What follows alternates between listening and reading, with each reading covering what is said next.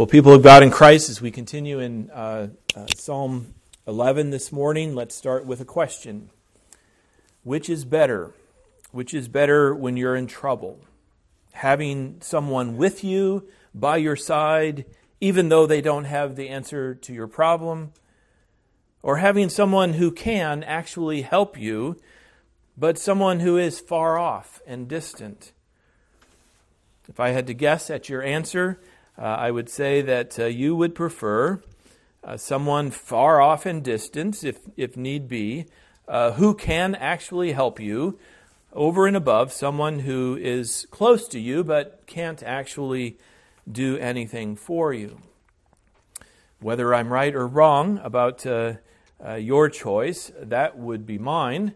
And to put it another way, it's the choice between mere commiseration and real salvation.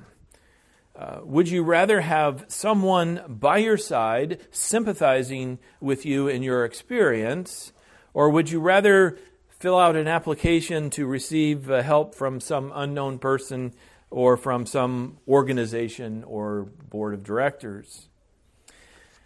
Well, we start with this question in order to highlight the message of Psalm 11, that with God, we don't have to choose.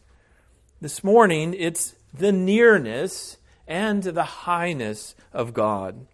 Psalm 4, verse 4 of Psalm 11 says, "The Lord is in His holy temple.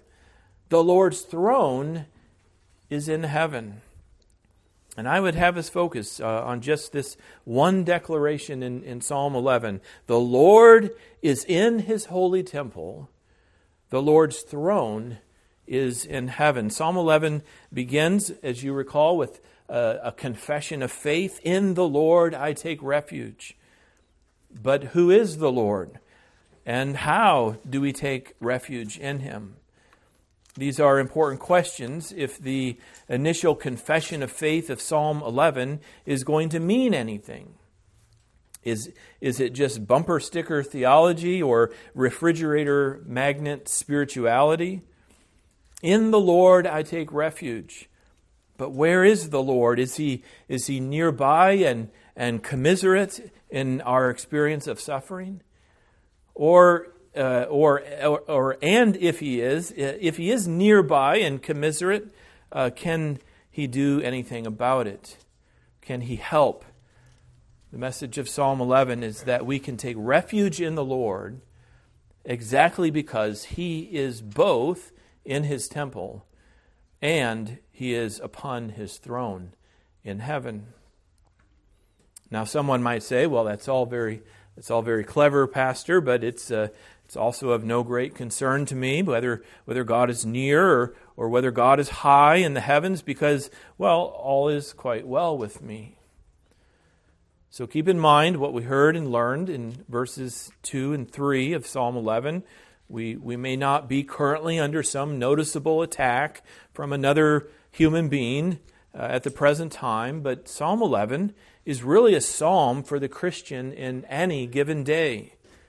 In other words, we are always under attack, according to God's Word and Its teaching. We're always under attack in one form or another, to one degree or another, from Satan. It's the evil one who talks trash to us daily, telling us to run away in fear of him. And granted, he is a formidable foe, telling us to run away as if we would indeed be afraid of him. And he will even mock our mountain, if you remember, which is to say he will try to disarm us by telling us that Christ and the gospel are of no help to us. And his threat is more than just words, because many a Christian has been burned at the stake over the course of the history of the church. Hebrews 11:37 even says of those who have gone before us that they were stoned, they were sawn in two, they were killed with the sword. The threat of violence and bodily harm is the very real threat of him who holds the power of death in this world. And the point of all such attack from the evil one is to drive us to despair. In the end, he says, if the foundations are destroyed, what can the righteous do? As if there is no hope. Well, indeed, there really is no hope, except that we take refuge in the Lord. And in doing so, in taking refuge in the Lord, that we might know and believe that God is in His holy temple, and that God's throne is in heaven. And that's what we want to hear and understand and believe this morning. But first we need to revisit the name of God, used twice in this one verse. The Lord, the great I am. It doesn't just say God is in His temple and that God's throne is in heaven. It says the Lord is in His holy temple. The Lord's throne is in heaven. And while we heard this already, if you recall in looking closely at verse 1, yet by the repetition of that name of God, the Lord, we need to hear it again. And here's a point to recognize that as we're out in the world, and as we hear people say, I believe in God, God loves me, and I love God, I trust in God, God is this and God is that, yet we still need to ask, well, what God are you talking about? What God are you trusting in? Is it the God of your imagination? Or is it the God of Scripture, the God who is the great I am? Are we willing to admit that there is a difference, and it's a significant difference between just God and the Lord of Scripture? We want to be charitable, of course. We desire to find friends in the world, even brothers and sisters in the Lord as we walk through life. But there is a difference between the I am of Scripture and some traditional God or some diminished God who has been made to order, so to speak, in the mind of the person who simply says, I believe in God. So once again, when we see the word Lord in all capital letters, the English text is signaling us, and we really do need to remember this. The English text is telling us that the word, the name in the Hebrew is the I am. It's the name that God condescended to take to Himself in Exodus chapter 3 when He first condescended to appear to Moses in the form of a burning bush. Is God a burning bush? No, but He condescended to use a burning bush to make Himself known to Moses. And on that occasion, when Moses asked God, in essence, what is your name? God condescended to take a name for Himself.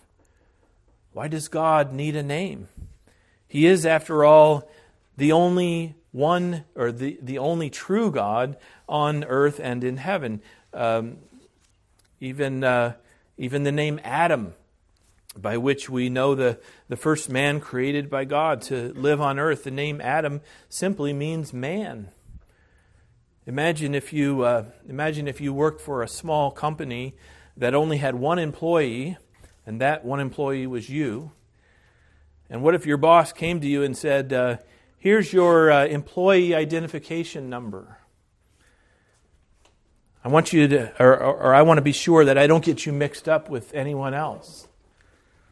You might say, well, who would I get mixed up with? I'm the only one here, for crying out loud.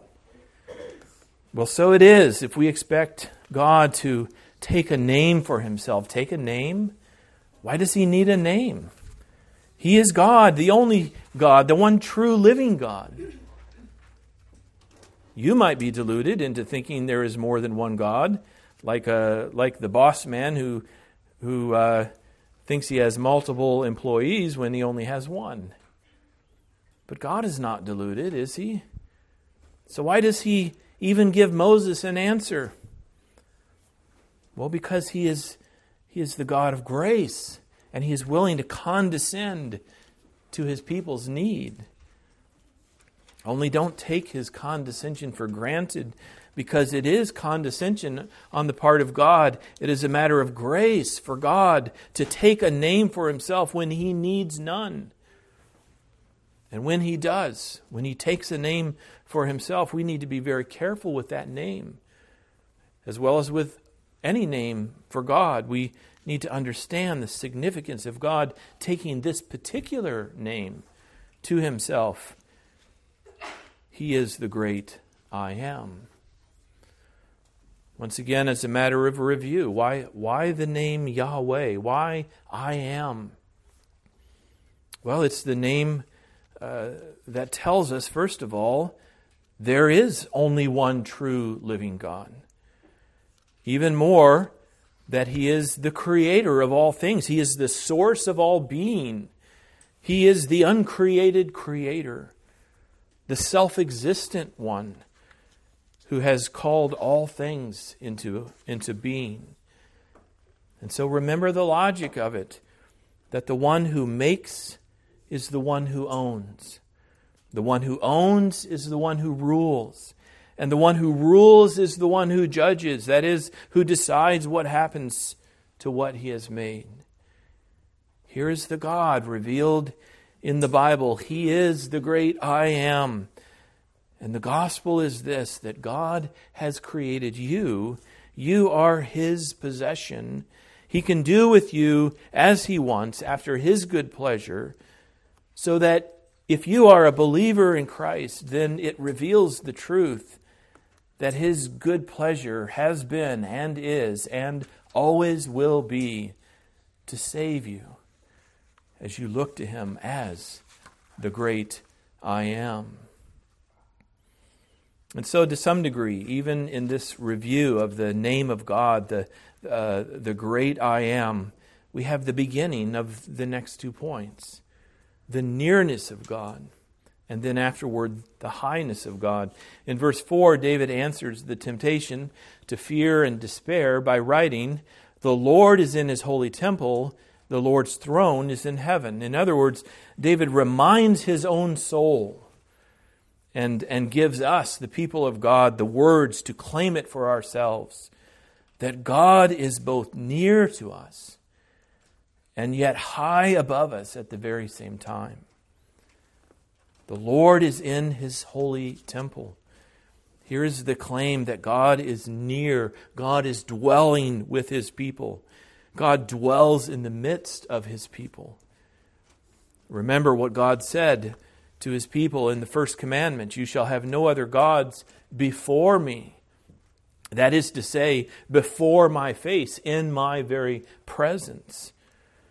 And remember what God said to Moses as he gave instruction for the tabernacle. He said, "And let them make me a sanctuary that I may dwell in their midst."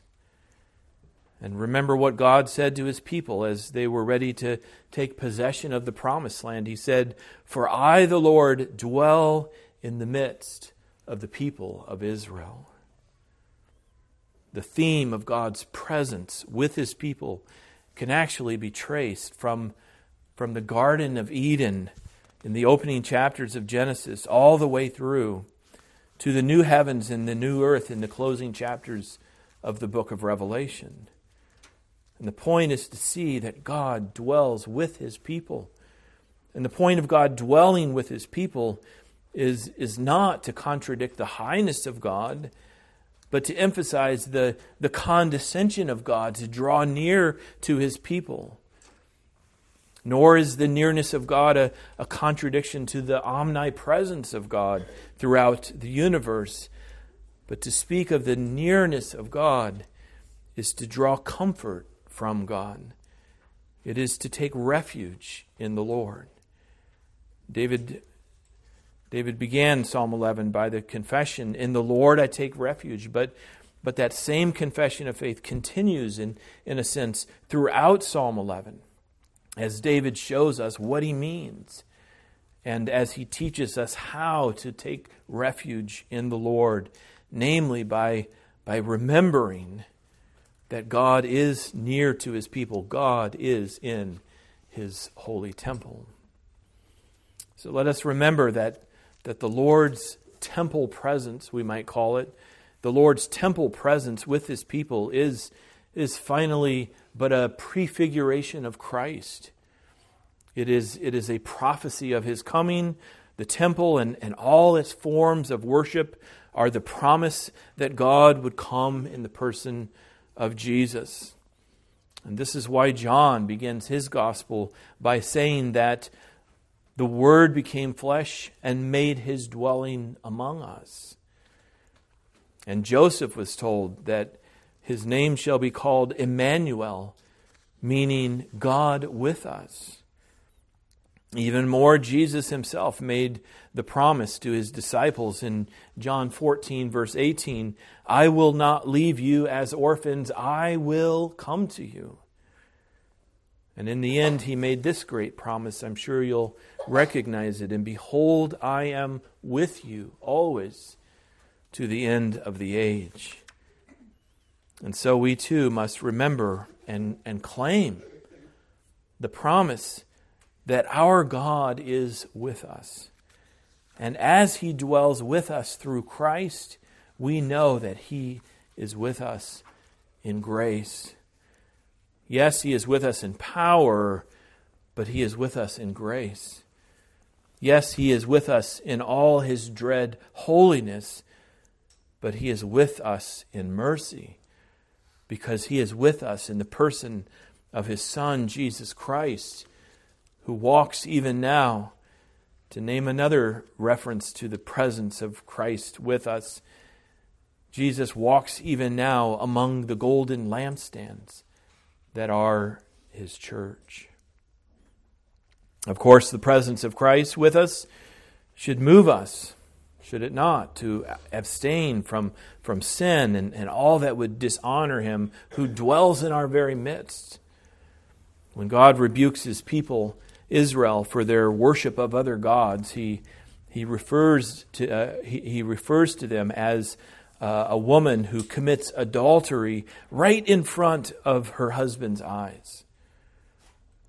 When people sin, do they not make some attempt to hide their sin? But Israel committed adultery in the very presence of God as their husband because He was dwelling in their midst. Well, so with us, the presence of Christ is with us. And should that not move us to turn from sin, to seek to honor Him who is the bridegroom of the church? But even further, the presence of Christ with us is meant to give us courage. He dwells in our midst. In fact, even as God dwelt among Israel in the temple, so Christ dwells in us as His temple. We are the temple of the living God as Christ now dwells with us and in us. The King is present with His people, and He dwells with us in victory over sin and death. He dwells with us in all His power. He dwells with us in all His authority, and He has promised to be with us always, indeed, to the end of the age. So the source of our hope and courage is the nearness of God. But then there's the highness of God. The third point this morning is the highness of God. David writes again in verse 11, the Lord is in His holy temple, the Lord's throne is in heaven. In other words, as he remembers and claims the nearness of God, he also remembers and claims the highness of God, and both must serve as the source of our courage. Think about this in terms of all earthly kings. Their challenge is to stay close to their people for the sake of being personal and having a connection with their people, but also to reign over their people with enough august regality to stir and hold the confidence of their people. The king who sits on his throne all the time and has no connection with the people gives them no opportunity to see his royalty. But the king who always walks among his people might soon lose their respect and confidence that he can do anything for them. In the end, we must remember both the nearness and the highness of our God, that He dwells with us even as He reigns over us from heaven. Once again, it's the image of Christ as our King that does this for us, because He has once taken on our own flesh. He is one of us. He is our brother and yet our King. And even more, He dwells with us yet today. But let us not think that in the incarnation Christ gave up all claim to His throne. Instead, let us see that Christ has come in our own flesh.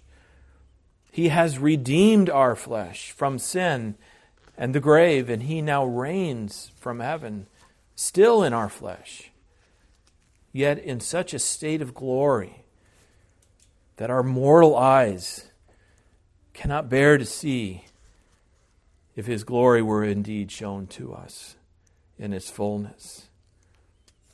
This is why we need to spend much time in the Gospels and as well as in the letters of the apostles, including the book of Revelation.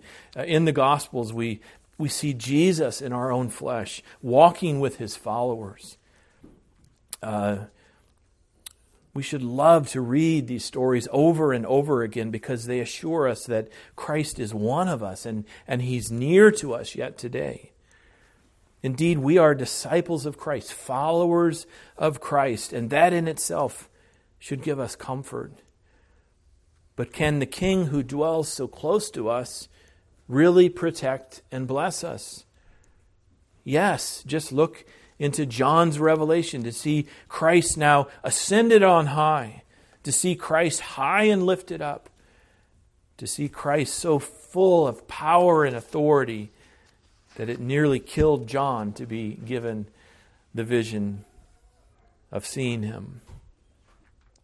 The source of our hope and courage is both the nearness and the highness of our Lord Jesus Christ. And it's both the nearness and the highness of God that prompts David then to reflect on the judgment of God. Because in His nearness, His eyelids see, His eyelids test the children of man. The Lord tests the righteous, but His soul hates the wicked and the one who loves violence. Once again, speaking of the nearness of God is not to contradict the omnipresence of God. Saying that God is near doesn't mean that He is not everywhere present anyhow. But you see, the nearness of God is meant to assure us that He is involved, that He is protecting us, and that He is not oblivious to the evil that threatens us. And our comfort is that God has His testing eye, and we'll get to this more next time, the Lord willing. But our comfort is that God has His testing eye on both the righteous and the wicked. But the nearness of God, the presence of God with us to protect us, doesn't mean that He is not also high and lofty and powerful to act and judge the sin that He so clearly sees. Again, let this be the knowledge that keeps us from sin, but let it also be our comfort that God will judge the wicked. That's where David goes next in Psalm 11. But the message this time is the nearness and the highness of God. In the Lord I take refuge. Let this not be a platitude. Let us not merely stick it to our bumper or post it on our refrigerator. Instead, let us remember who God is. He is the great I Am, the one true living God who owns and rules all things. Let us remember that the Word, who was with God in the beginning and who was God, has now taken on our own flesh. God has drawn near to us. Not that He wasn't already here by the truth that He is present everywhere, but He has drawn near to us in grace. He has drawn near to us for our salvation. And let us remember the highness of God, that He has all power. He possesses all authority. He rules the world. And we can trust Him. This is what it is to take refuge in the Lord, to know God, that He is the great I Am, revealed to us in Christ, to remember what He is, to remember who He is, to remember our very privileged relationship to Him as those saved by grace and constantly under His care day by day. Amen. Let's bow in prayer.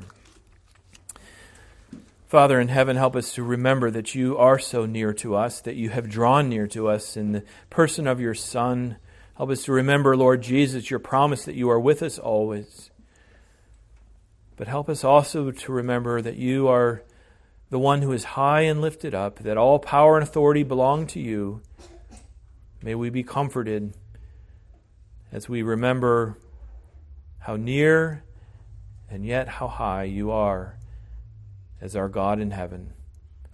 In Your name we pray. Amen.